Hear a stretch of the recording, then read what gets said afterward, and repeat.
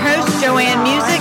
We have a great show for you today. In the studio, we actually have all of Music and Music present. Earl is here today with us. John Denholm is here today with us. And we've got a lot to talk about. Hope you enjoyed our little intro today with I Fought the Law and the Law Won. That's Earl's pick for the day. Trying a little diversity, see what our audience thinks about that one. But I want to remind our listeners that we are taking calls. If you have your calls, you can call us at 281-447-1114. You can also hit us up on Twitter at LegalSpeakMM or on Facebook. How's everybody today? Earl, how are you? I'm doing well, JoAnne. John was out just a minute ago rustling up the sheriff's department for us. How's it going? Oh, it's going good. Okay. And I mentioned this rustling up the sheriff's department. We have an issue that we kind of wanted to talk about today because it appears that under basically nothing more than an administrative nightmare, people can be held in custody because there's a bond, but nobody will acknowledge the bond or allow the bond to be posted. So let me just back up for just a second and cue our listeners into what we're going to be talking about. First of all, this is a unique case because this is a juvenile case, and typically juveniles are not subject to bond. They are either released or detained, released to a parent or guardian, or detained in the detention center. And they're generally not subject to bond. However, there is a provision under the code that allows somebody who is now an adult to be arrested and detained for an offense that may have occurred, or at least the allegation of an offense that may have occurred before that person became an adult. So here we're talking about, 5-6 years ago, some potential criminal conduct occurred and was not discovered or prosecuted until after the person became an adult. Yeah, at the time of the alleged discovery of that conduct, the individual was a juvenile. And for the listeners that don't understand the distinction, 16 years or less ends up being a juvenile handled by the juvenile courts. 17 or greater ends up being an adult.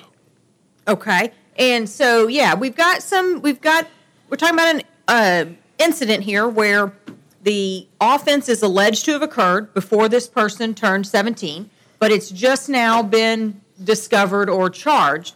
And so when that happens, we have a unique procedure over in the juvenile courts where the juvenile court first must actually take the case, but the juvenile court has to determine simply whether to continue the case or to pass that case over to the adult court. And because this person's already aged out of the juvenile system, the way that these cases are filed is through a juvenile petition along with a request to certify or waive jurisdiction and have this person stand trial as an adult.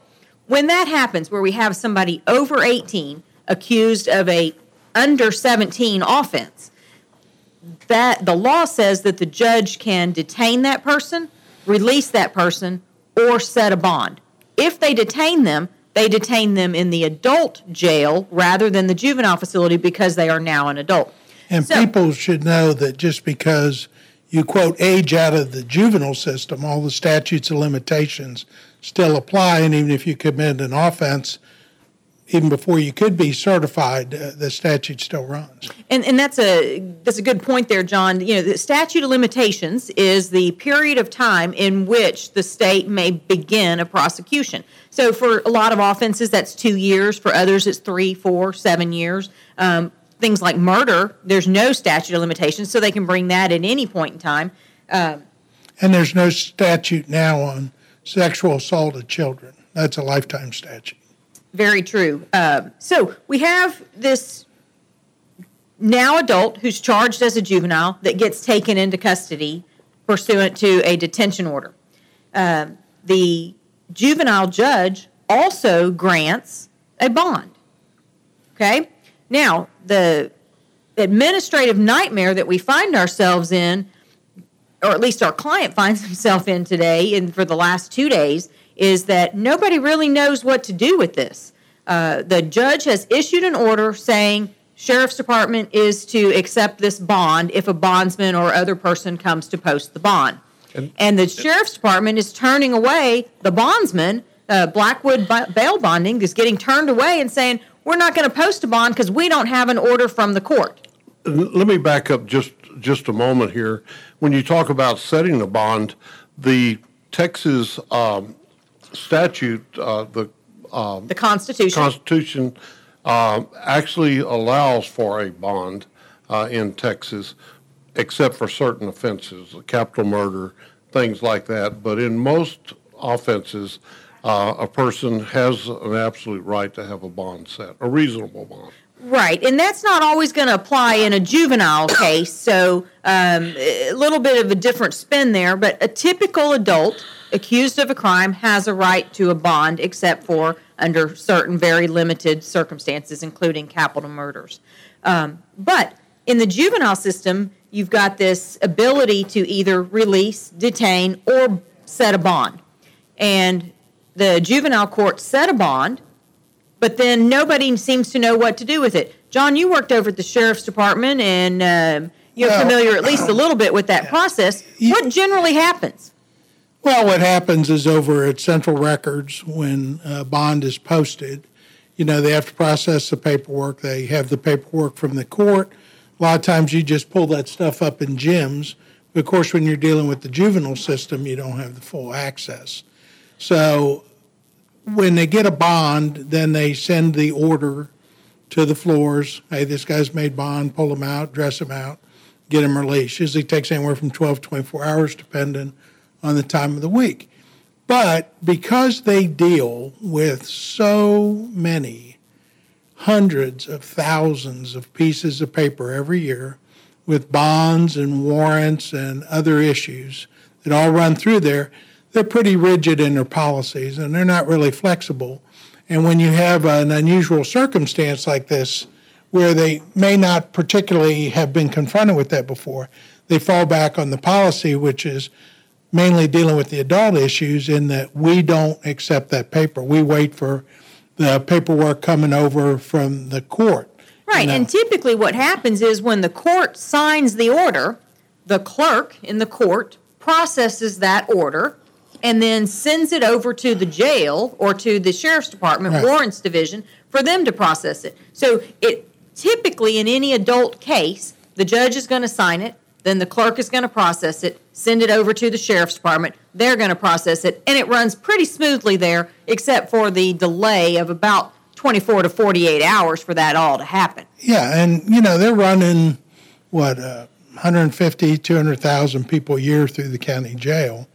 And all those people are making bond, all those people have commitments, all those people have orders of release.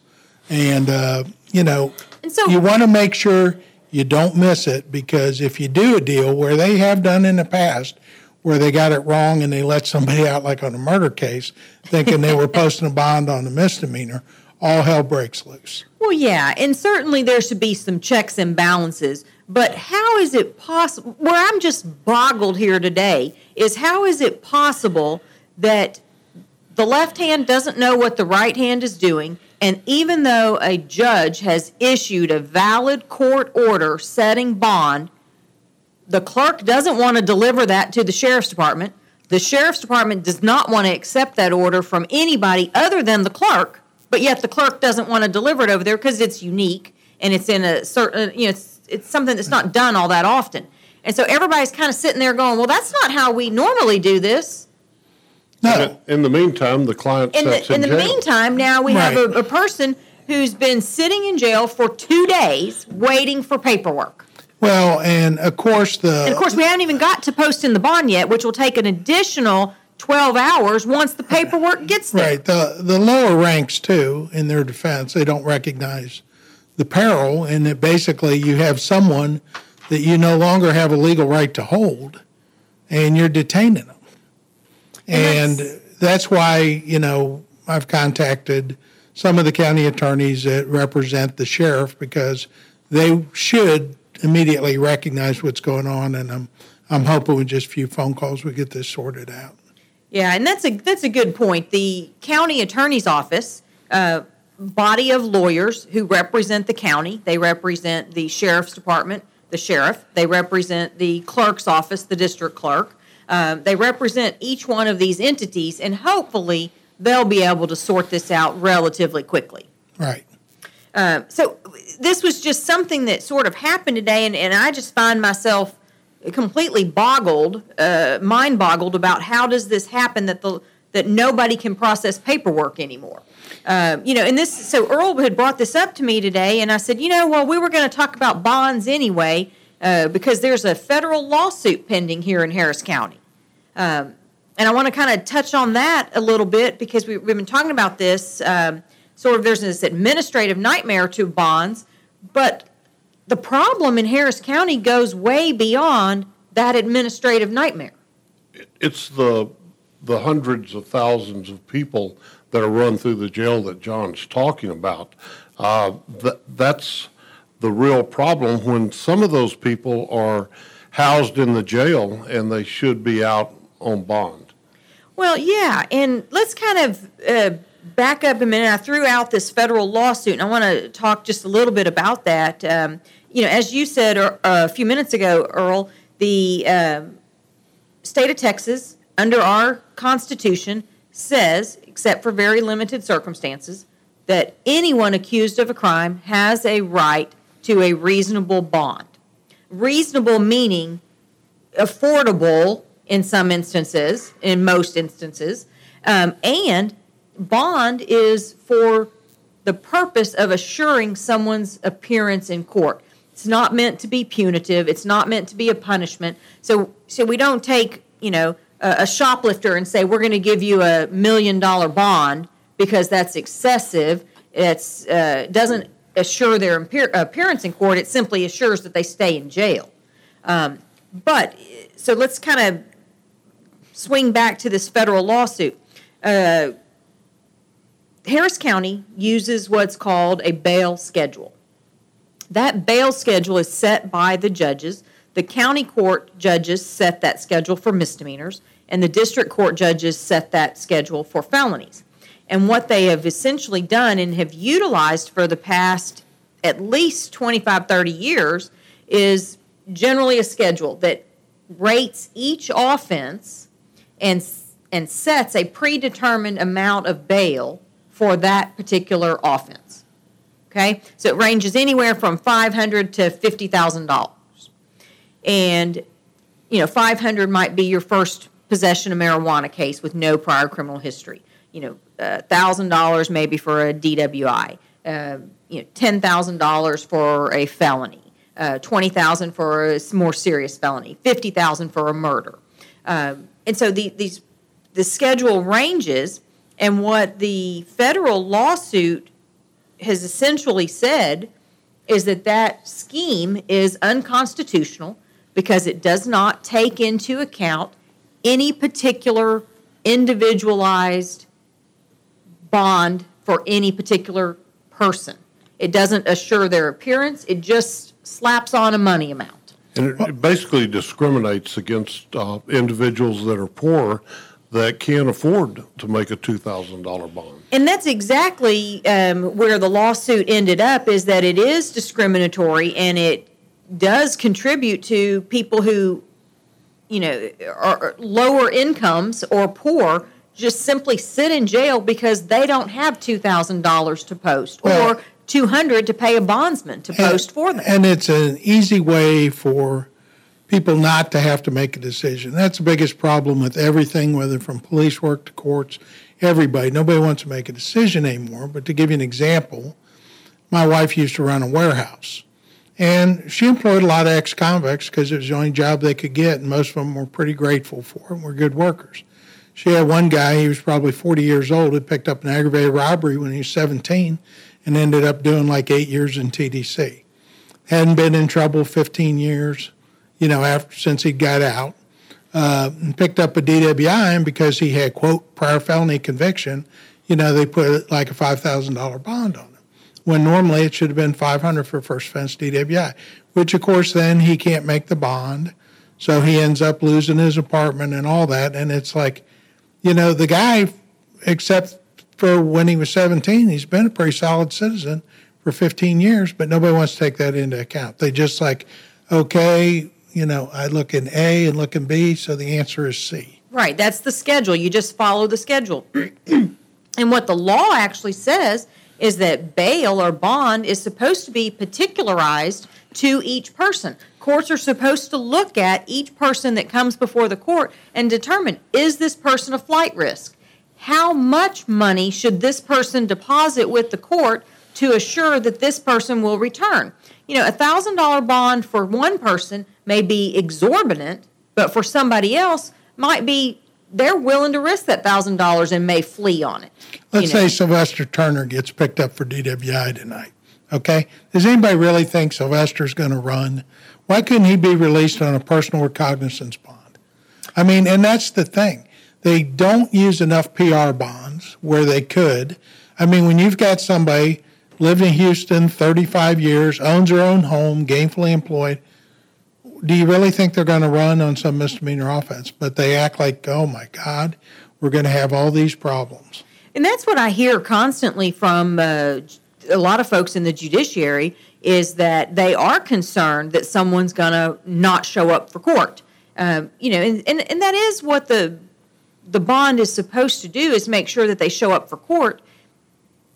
But at the same time, most people who are arrested here locally, they're arrested locally because they live locally. But what they're doing They have ties to the community. They have families. They have jobs. When you put them in jail and you don't afford them a bond where they can get out, they run the risk of losing the home, like you said, losing the job, losing their car, losing their mode of transportation. Every single day that person sits in jail, they lose a little bit more of their life and the ability to get it back. And if you think about it, what the courts have basically adopted with, well, we're worried about if they're going to come to court. We're going to punish this guy who has ties in the community, well established, because this guy has screwed up. This isn't the Army, where if one guy screws up, the whole platoon does push-ups. These are citizens, and too often people forget, even courts, you're public servants. And you're supposed to make these judgments calls. That's why they call you judges. It's all about judgment. And you have all that discretion in that, and they need to start dealing with it. It probably just comes from people don't want to, actually have to have the hearings. I think that's a lot of it. I think the judges don't want to have actual hearings. It would take up a tremendous amount of resources and time. I think also there's a whole lot of, in Harris County, well, this is just the way we do it. That's the way we've always done it. And so since this bond schedule has been in place for at least 25, 30 years, everybody just kind of says, well, that's just the way we do it. And they don't consider any other option because that's the way we did it and that's the way it's been working. So why change it? And I know the judges have crowded dockets, but a lot of these are self-inflicted wounds. For example, in these blood cases, you get somebody arrested for DWI, they make an appearance within a week. The blood's not going to be back for 60 or 90 days, and yet they set you off 3 to 4 weeks. And we go, well, we're not going to accomplish anything because the blood's not back. Well, sorry, you have to come down. Check in. And that's exactly what happens in Harris County. And I know if you've listened to us at all, you've heard us complain about this before. These court appearances are set up so that people will show up every 3 to 5 weeks and just check in with the court in case something's going on. And what happens is, we've said this for, we being, Harris County Criminal Lawyers Association, the defense bar in general, we've been saying this for 20 plus years.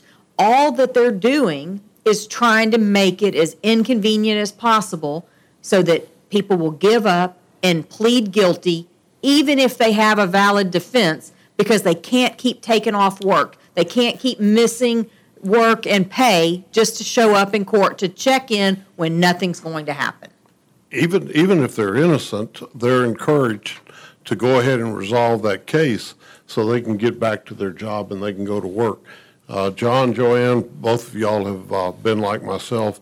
You've made a lot of appearances in other counties throughout Texas, and Harris County is kind of a unique county when it comes to that. A lot of counties, you waive the arraignment. You don't have to show up the first week. you hire a lawyer, the lawyer waives your arraignment, you send a letter to the court, and they put you on the docket. And then when they hear you, when your time comes on the docket, it's not just to sit in the courtroom and review files, it's to file your motions, do all the things that need to be done. So are you saying in other courts they use the courtroom for court purposes rather than just to check in? Absolutely. Novel idea. We're going to take a quick break here. I want to remind our listeners that our call-in number is 281-447-1114, and we'll be right back with you. This is KANI AM Wharton, Texas.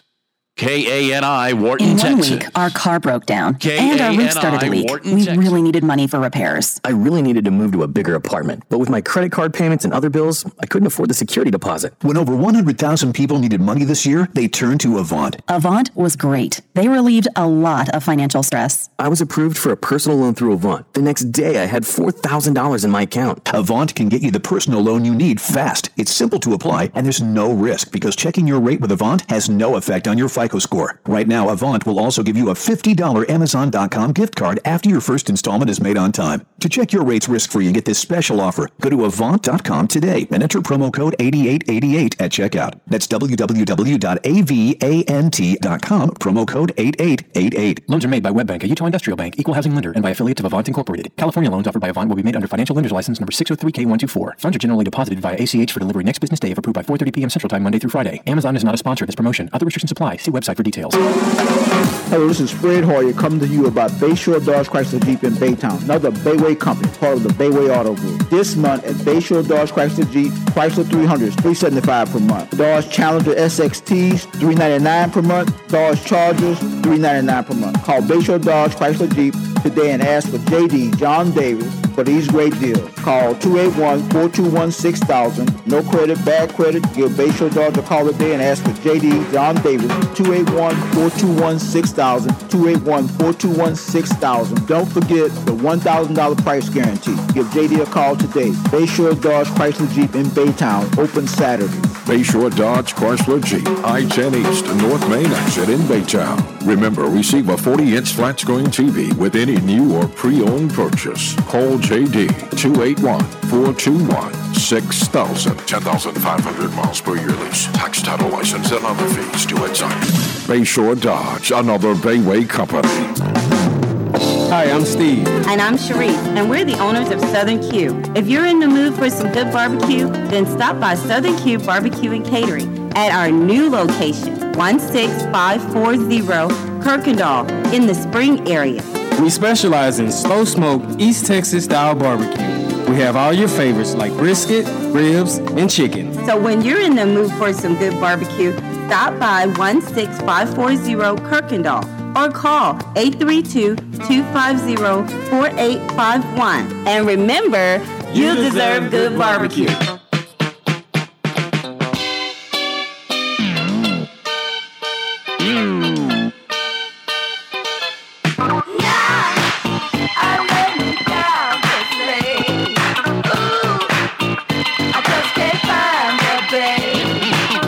Welcome back. This is Legally Speaking with Music and Music. I'm your host, JoAnne Musick. I'm here in the studio today with Earl and John.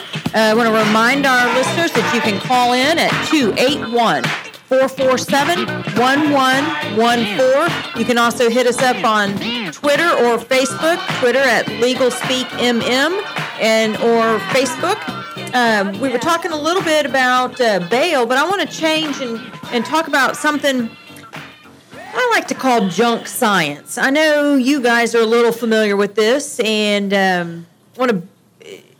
interesting topic. About 2 weeks ago, Earl and I, or it might have been John and I, were talking about Dr. Gual over in the Harris County Forensic Center. She was the blood analyst, toxicologist, who had lied about her credentials and her resume. She claimed she had degrees in toxicology from I think it's University of Oklahoma, and it turns out she doesn't really have a degree in toxicology, but it turns out she has a degree in some sort of veterinarian medicine. And So there were a lot of questions about her credentials and a lot of questions about her work performance. Since that story broke about 2 weeks ago or so, she's resigned from the Harris County Crime Lab. She just sort of, up and left those cases in limbo. But I don't know if you guys saw this, but, I sit back and I think, what is going on with science or junk science in the criminal justice system when you have crime lab employees that are faking their credentials, and then now yesterday, straight out of Dallas, DPS blood analyst, DPS Department of Public Safety, they run a crime lab. Their analyst, Chris Youngkin, was on the stand testifying about his analysis of blood in a DWI case, and under cross-examination took the Fifth Amendment and refused to answer any additional questions. Wow. Wow is right. Did the state dismiss? No. Oh, my God. The judge gave him a reset and said, we're going to give him an opportunity to talk to his attorney, and we'll pick up this hearing after he gets an opportunity to talk to his lawyer. So the biggest question in my mind is, who would ever expect the state's expert, the person they say this is a qualified expert in their field, to take the Fifth when questioned about how it is that he does his own job? And as we discussed, talking about the experts, these are individuals that the jury really relies on. Judges in a hearing like this, they're going to put a lot of credibility in a person that claims to be an expert. But what we're seeing is a lot of acclaimed experts aren't really what they claim to be. Well, and I think it was you, Earl, that we were talking about this a couple of weeks ago, and we were talking about how jurors sit back and hear this testimony and believe it. It's sort of like when you go to the doctor's office, you go to the doctor because he's a particular expert. He might be just a family medicine doctor, and so he's going to be an expert in cold and flus. So you're going to go there because you got a cold or a flu. You've got a broken bone, you're going to go to the orthopedic because he's an expert in that field. Here we have what are supposed to be experts in toxicology, in gas how do you say that, John? Chromatography. Put you on the spot. Chromatography. I can never get that right. You use a gas chromatograph. Use a gas chromatograph, fancy word for a little machine that breaks down chemicals, and you look at the analyst is looking at these chemicals through laser light beams and all this other great stuff, and it tells them what substances make up that particular sample, if you will. So used to look at whether or not there's alcohol in a blood sample, whether or not there's cocaine in a drug sample, whether or not, those types of things. And so the state presents these people in court as experts, that they are the top of their field, they're the most knowledgeable, and you should believe them and trust them. You should rely on their evidence to convict. And yet we hear they're lying about their own credentials. They're taking the Fifth when asked, how is it that you did your job? You don't want to tell us how you did your job? It all starts with this whole thing where, I can't believe it, but they do it. Administrators subscribe to the television theory of running a law enforcement agency. It's like when I started with the sheriff's office, when you had a crime scene, it was processed by the identification division. Why identification? Because their job was to identify evidence and offenders, But then after CSU or CSI, whatever came on TV, then everybody's got to change it. Well, it's the same thing. All these people that used to testify about blood and about breath, they were analysts, because that's all they are. I mean, you can spin it any way you want, but if you basically take a sample, put it in a machine, hit a button, and wait, several hours till it spits out a result, that's an analyst, all right? But they've renamed these things from the crime lab to Forensic Science Center. And then they get up and say, I'm a scientist. Well, it's what experiments are you doing? Because that's what scientists do. And that's a good question. I mean, and I'll have to go back to Big Bang Theory here. I mean, Right. I watched that show. These are scientists, supposedly. I mean, Right. obviously it's TV, but they're working at a university. They have a lot of comedy, but they're doing tests. They're working, with Experiments and proving hypotheses. The girlfriend, I can't think of her name. It escapes me. See, I picked this example and then Penny I can't or even think Amy? of the name. Amy. Right. She's got lab rats and lab monkeys, and she's doing experiments. You've got, everybody working on developing research and experiments. Those are scientists. And you make a great point when you say, we're asking somebody to put something in a machine, push a couple buttons, and wait on the machine to spit out a result. Right. Is that science? No. And that's the thing. You can literally ask them, how long have you been with DPS? Well, 14 years. Well, when you hired, what was your position? Analyst. Okay. And now you're a forensic scientist? Yeah. Well, yeah, because CSI and CSI Miami told us that's what these people have to be. Yeah. And that if we call them scientists and we call them toxicologists and we call them experts, they have some way of seeing things that the rest of us can't see. Yeah. And JoAnne, I may be wrong, but correct me if I am. The expert in Dallas, they were asking him about what procedures he followed in running the tests that gave him the results that he was trying to testify to. And when John talked about, pushing a button, certainly we understand the importance of following a strict procedure. It's when these so-called scientists decide that they're going to shortcut this. The Houston lab several years ago, when the DNA problems, they didn't want to go through all of the process of the procedures, and so they jumped over here and came up with results. That results actually sent an innocent individual to prison. Yeah, and that's kind of what we're talking about here is, labs, and this is, I'm going to kind of limit this to crime labs that are predominantly used for law enforcement purposes. So the DPS crime lab, it's not like those folks that work there are out writing research, getting grants, performing analysis on a large scale, performing experiments. They're sitting in a lab, and they only deal with samples submitted to them by law enforcement for criminal justice purposes, right? And you've got the Harris County Forensic Institute, or Institute of Forensic Science. Institute of Forensic Science. And Impressive. they pretty much do the same thing where the bulk of their work is for law enforcement purposes.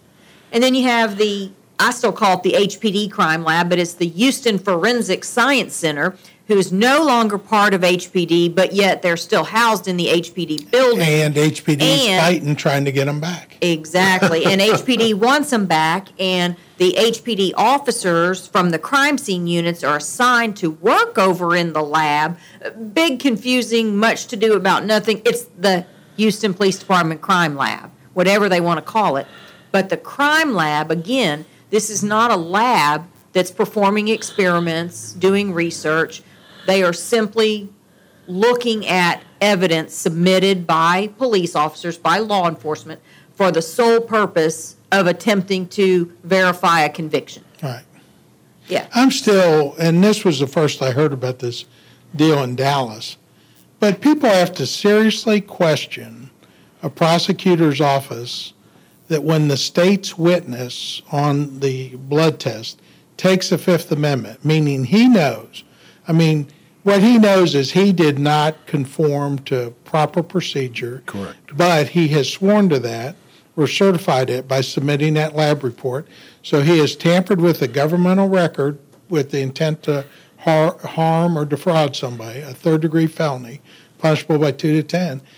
And when he does that on the stand, why the state doesn't move to dismiss the case? My God.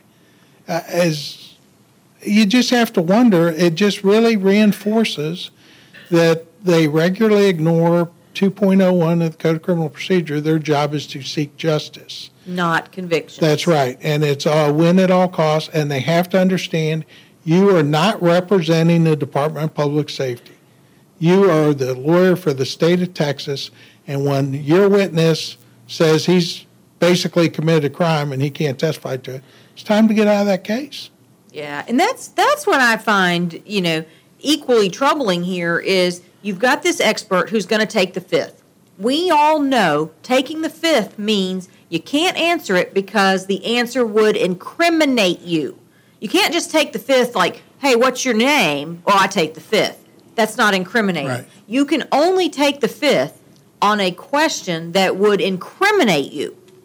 And so this witness, Chris Youngkin, believes whatever it is he was about to say would incriminate him. It would be tantamount to a confession to crime if he answered that question.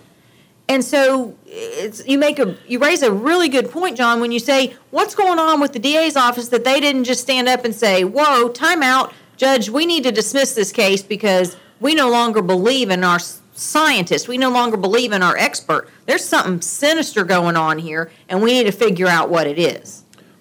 I think John hit it on the head when he said that this guy has certified that he followed proper procedures and came to the conclusion that he came to. Obviously, he didn't, and he swore to that, and that's a criminal act.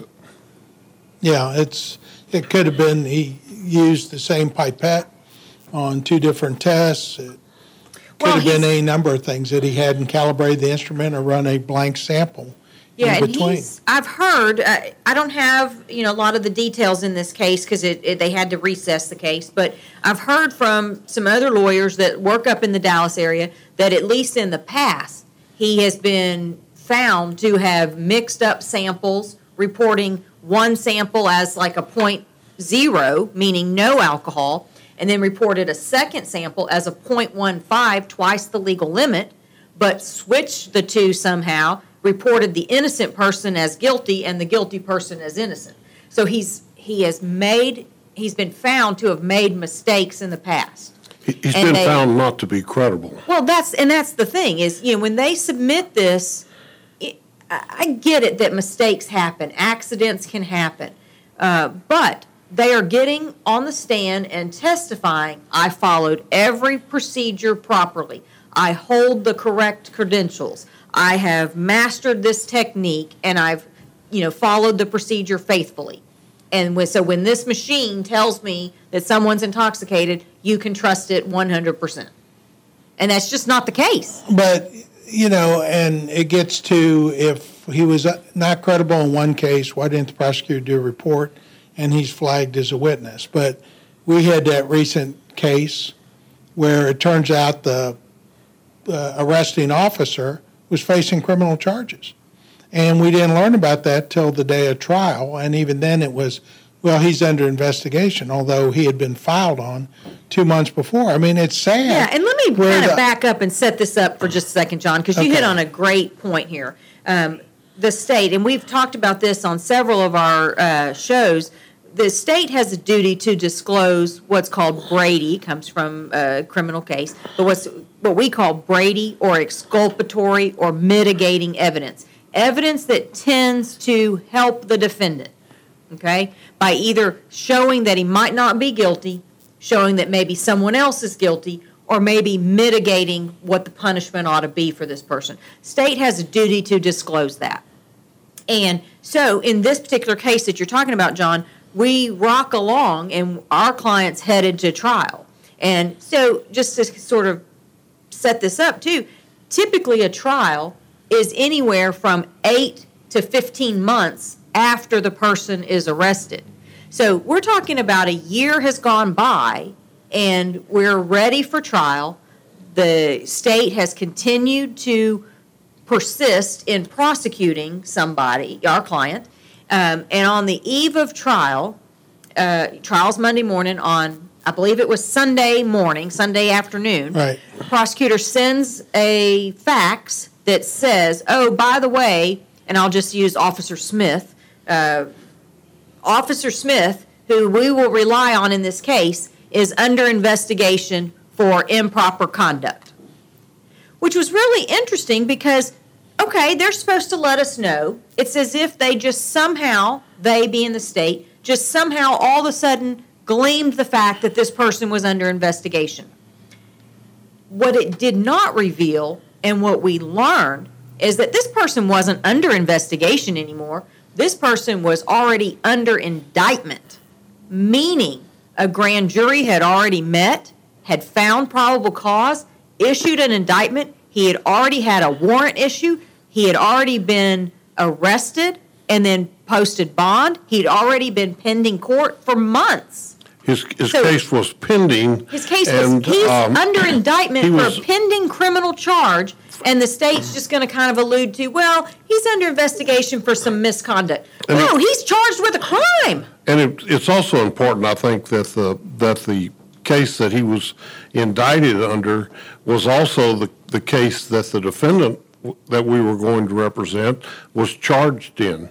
So not only do you have the state not giving timely discovery in this case, you have a case that's set in the trial court, and we all know that not every case can go to trial. So you have the judges that's trying to get their docket in order, set aside time to try a case, and the case that we were talking about trying would have probably taken 2, possibly 3 days of the court's time, where the court couldn't hear other cases, all because of this. So it really has an effect when discovery's not given and you're not taken out of the system. Yeah, and that's... Well, and it's sad because now one more thing on our pretrial checklist is run the officer's criminal history. Yeah, don't ask the DA, is there anything you know? I mean, we actually have to go run the criminal history to see if he's got any pending charges. Yeah, and you would assume most police officers don't have criminal history. You would that hope, is yeah. You'd hope, but that is no longer a safe assumption because the district attorney's office had already issued their subpoenas, provided their witness list, claiming they were going to call this person, this police officer, to testify when they knew he was under indictment for his own criminal conduct. Yeah, it's atrocious. And I know that kind of takes us a little out of where we started with the junk science, but I think it was a really good point.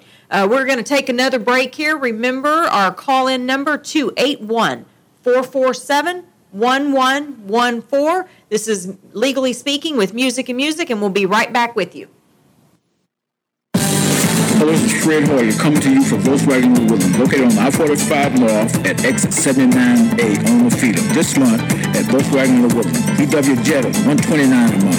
VW Passat, $219 a month. Call Laura Williams today at 936-321-6500, 936-321-6500. Remember, when you purchase a new or pre-owned car from Volkswagen New Woodlands and Laura Williams, you receive a 40-inch flat screen TV with your purchase. Also, come check out our new Mega Used Car Center at Volkswagen of the Woodlands. From Ford trucks, Ram trucks, Nissans, Hondas, Toyotas, Mercedes, BMW, you name it, we have it at Volkswagen of Woodlands. So call Laura Williams today at 936-321-6500. Good credit, bad credit, not a problem. Give Laura a call today and let her make it happen for you at Volkswagen of the Woodlands. Open Saturdays. Call Laura Williams at Volkswagen of the Woodlands. 936-321-6500. 36 month lease, 10,000 miles per year, 2,300 USA. Volkswagen of the Woodlands, some other Bayway company. The legendary Ralph Cooper returns to AM radio. Wharton, Sugar Land, Missouri City, Stafford, Richmond, Rosenberg, Katy. Stay tuned for date and time. The legendary Ralph Cooper is coming your way. The legendary Ralph Cooper morning show each morning, 7 a.m. to 9 a.m. with David Austin. The show that will challenge you with provocative conversation, news, sports, entertainment, celebrity news, and much, much more. KJOZradio.com, where diversity has found its voice. Join us for our evening drive show, Monday through Friday, 4 p.m. to 6 p.m. with April Cration. a show that approaches a variety of topics being offered by females who have a handle on relevant issues of the day. KJOZradio.com, where diversity has found its voice. Are you a small business looking for financial support? Have you tried other financial institutions only to find out your business is too small to get a loan? Integrity Bank is here to help you. Integrity Bank is a preferred SBA lender, and all loans are in-house and offers on-site approval. Take your business to the next level by giving Integrity Bank a call. 713-335-8700, 713-335-8700, or visit ibanktx.com. Also, take advantage of their free check-in with no monthly service charge. NSF fees and other service fees apply if additional services are used. Member FDIC. You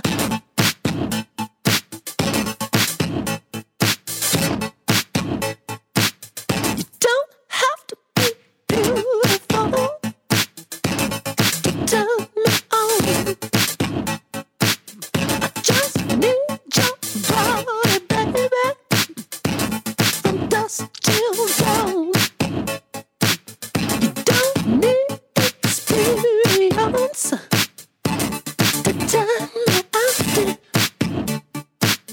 You just leave it all up to me.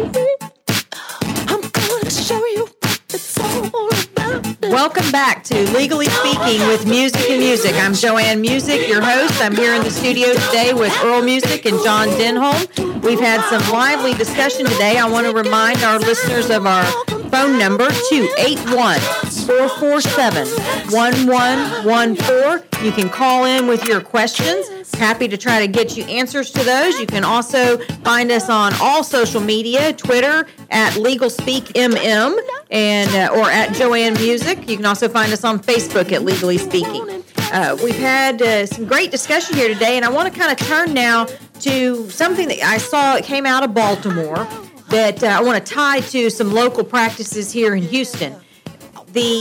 Just recently, a grand jury up in Baltimore was allowed to participate in what we call a lethal force simulator, a firearm simulator course, so that they could better understand the complexities of police work. And what was interesting about this, so let me set it up for just a second. These grand jurors are placed into a firearms training simulator where they have a fake gun, if you will. I don't know exactly their setup, so I'll just call it a fake gun.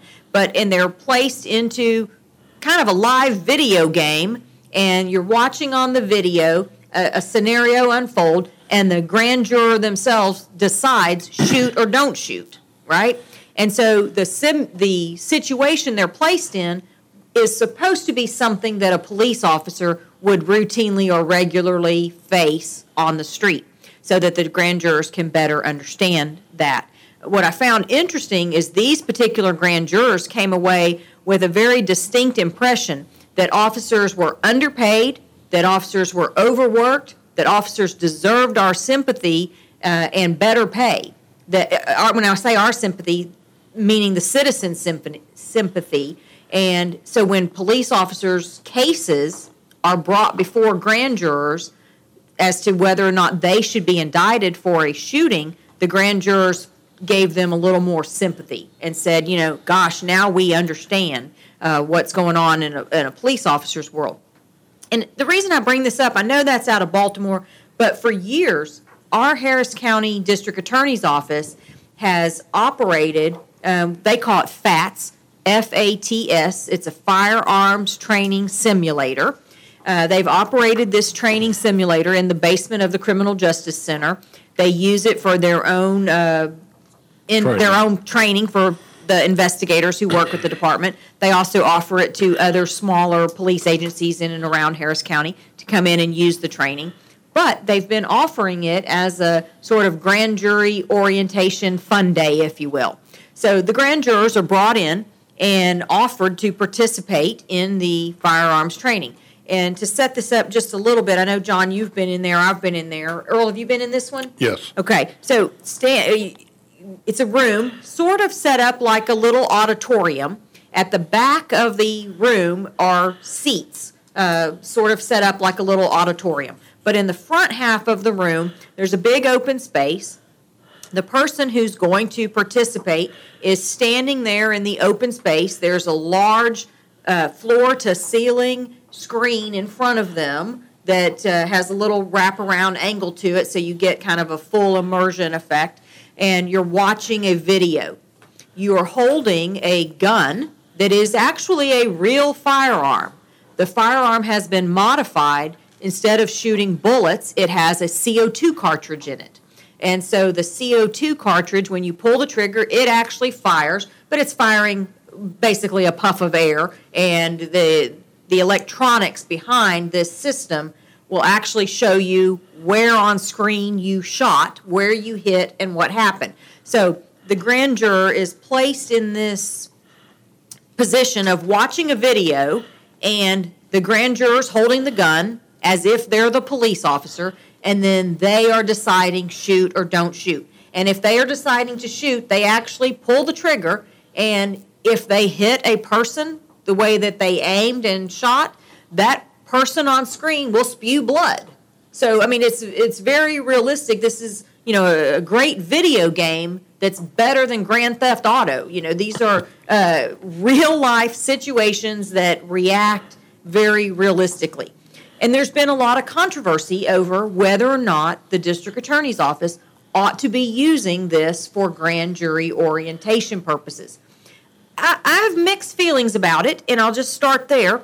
A grand jury is supposed to be made up of average citizens from the community who decide whether or not cases should go forward in court, felony cases. Their role initially was to protect citizens from an overreaching government. So the government could not just indict you with a crime. It requires, under our Texas Constitution, a grand jury to issue the indictment in a felony case. So unless your citizens agree you should be prosecuted, then the prosecution cannot continue. But so what we see now, sort of having set that up, is people complain that this gives officers in the grand jury who might be facing their own potential for criminal charges for after a shooting, gives them an advantage. You've taken these citizens, the grand jury, put them in the officer's shoes, and so now the grand juror has some sympathy for the officer. And they sit there and think, well, I might have shot, so maybe the officer's all right, and I should clear the officer in this case. Here's my biggest problem with that theory, though. The officers and the grand jurors are not the same. You can take an average person and place them in that simulator and ask them shoot or don't shoot, and they're going to make a decision. But they do not have the training and experience that a police officer has. How long is the police academy? It's, I want to say it's like pushing 700 hours anymore. It's over 600. I think it's 660, 680. Yeah, I mean, like it's months of training. So depending how full the day is, these are 6 months or more of training in a academy where the police officer who's in training is not on the street, so they're not responding to calls. I mean, they're in a classroom. They're in a laboratory, if you will. They're learning what they should do and how to do it. And when they learn that in the academy, then they're placed on the street with an officer that's experienced, and they have to learn how to view things. Well, that's and when what I was you talk gonna about add. the shoot or you don't shoot, the first thing I thought of was when I was a rookie, a brand new officer with the Houston Police Department, and luckily I was riding with a very experienced officer. We ran a disturbance call at a lounge.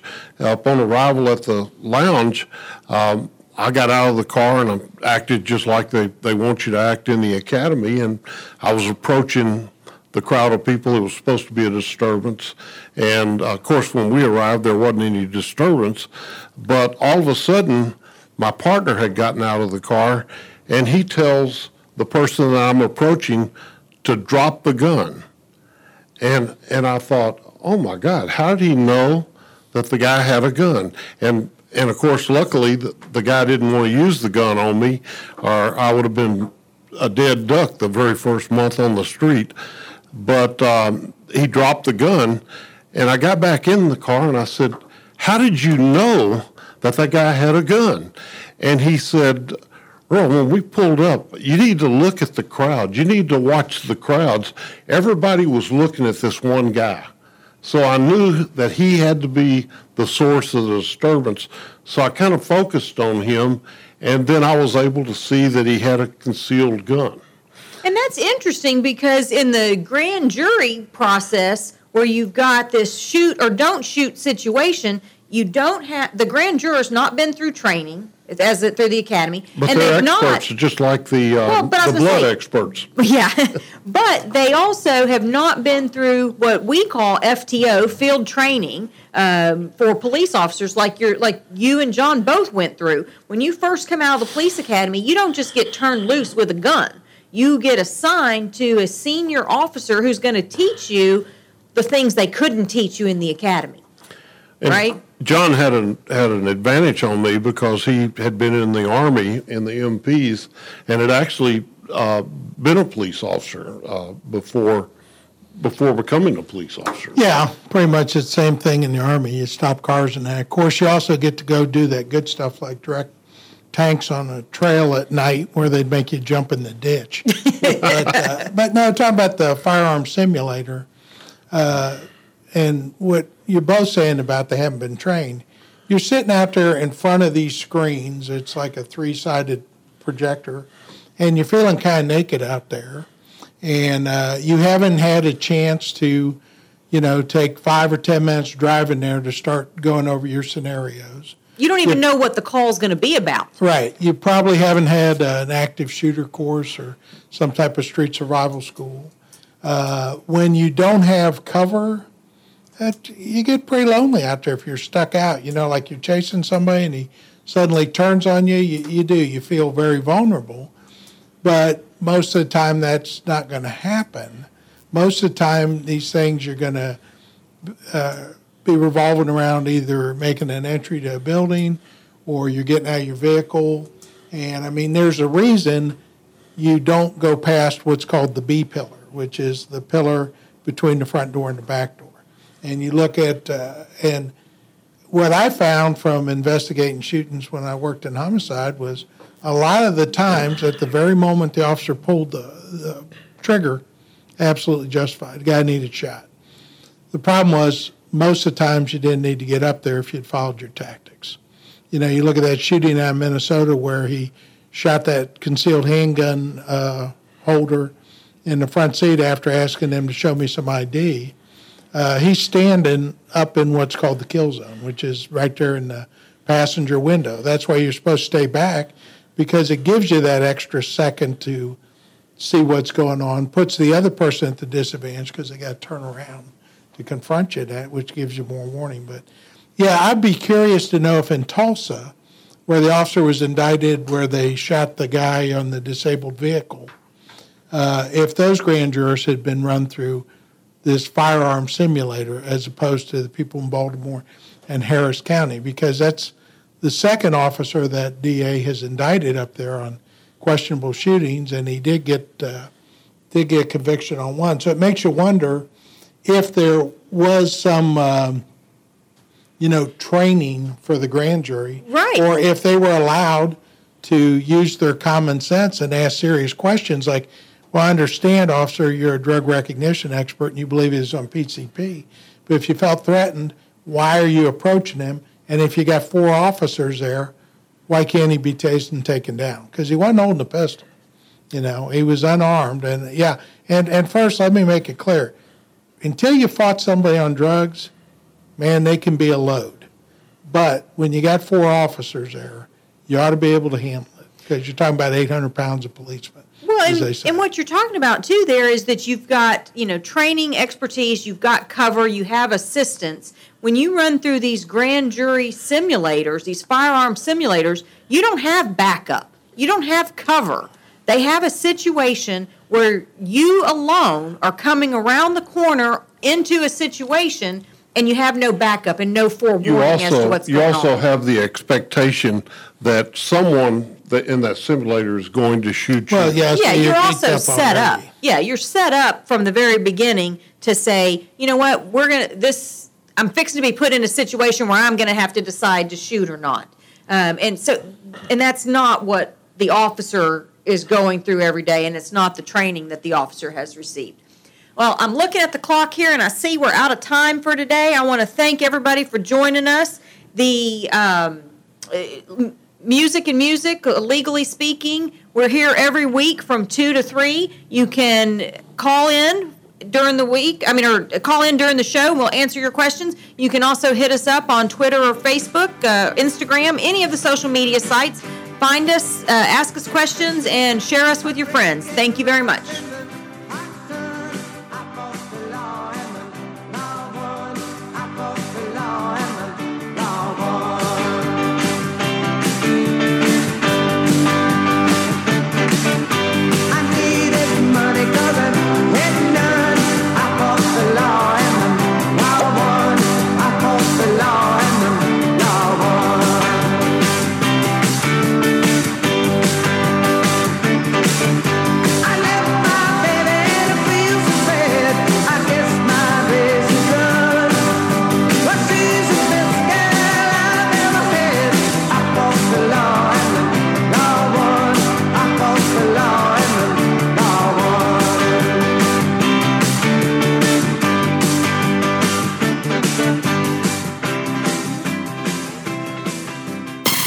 The views and opinions expressed on KJOZ Talk programs are solely those of the individual host. Call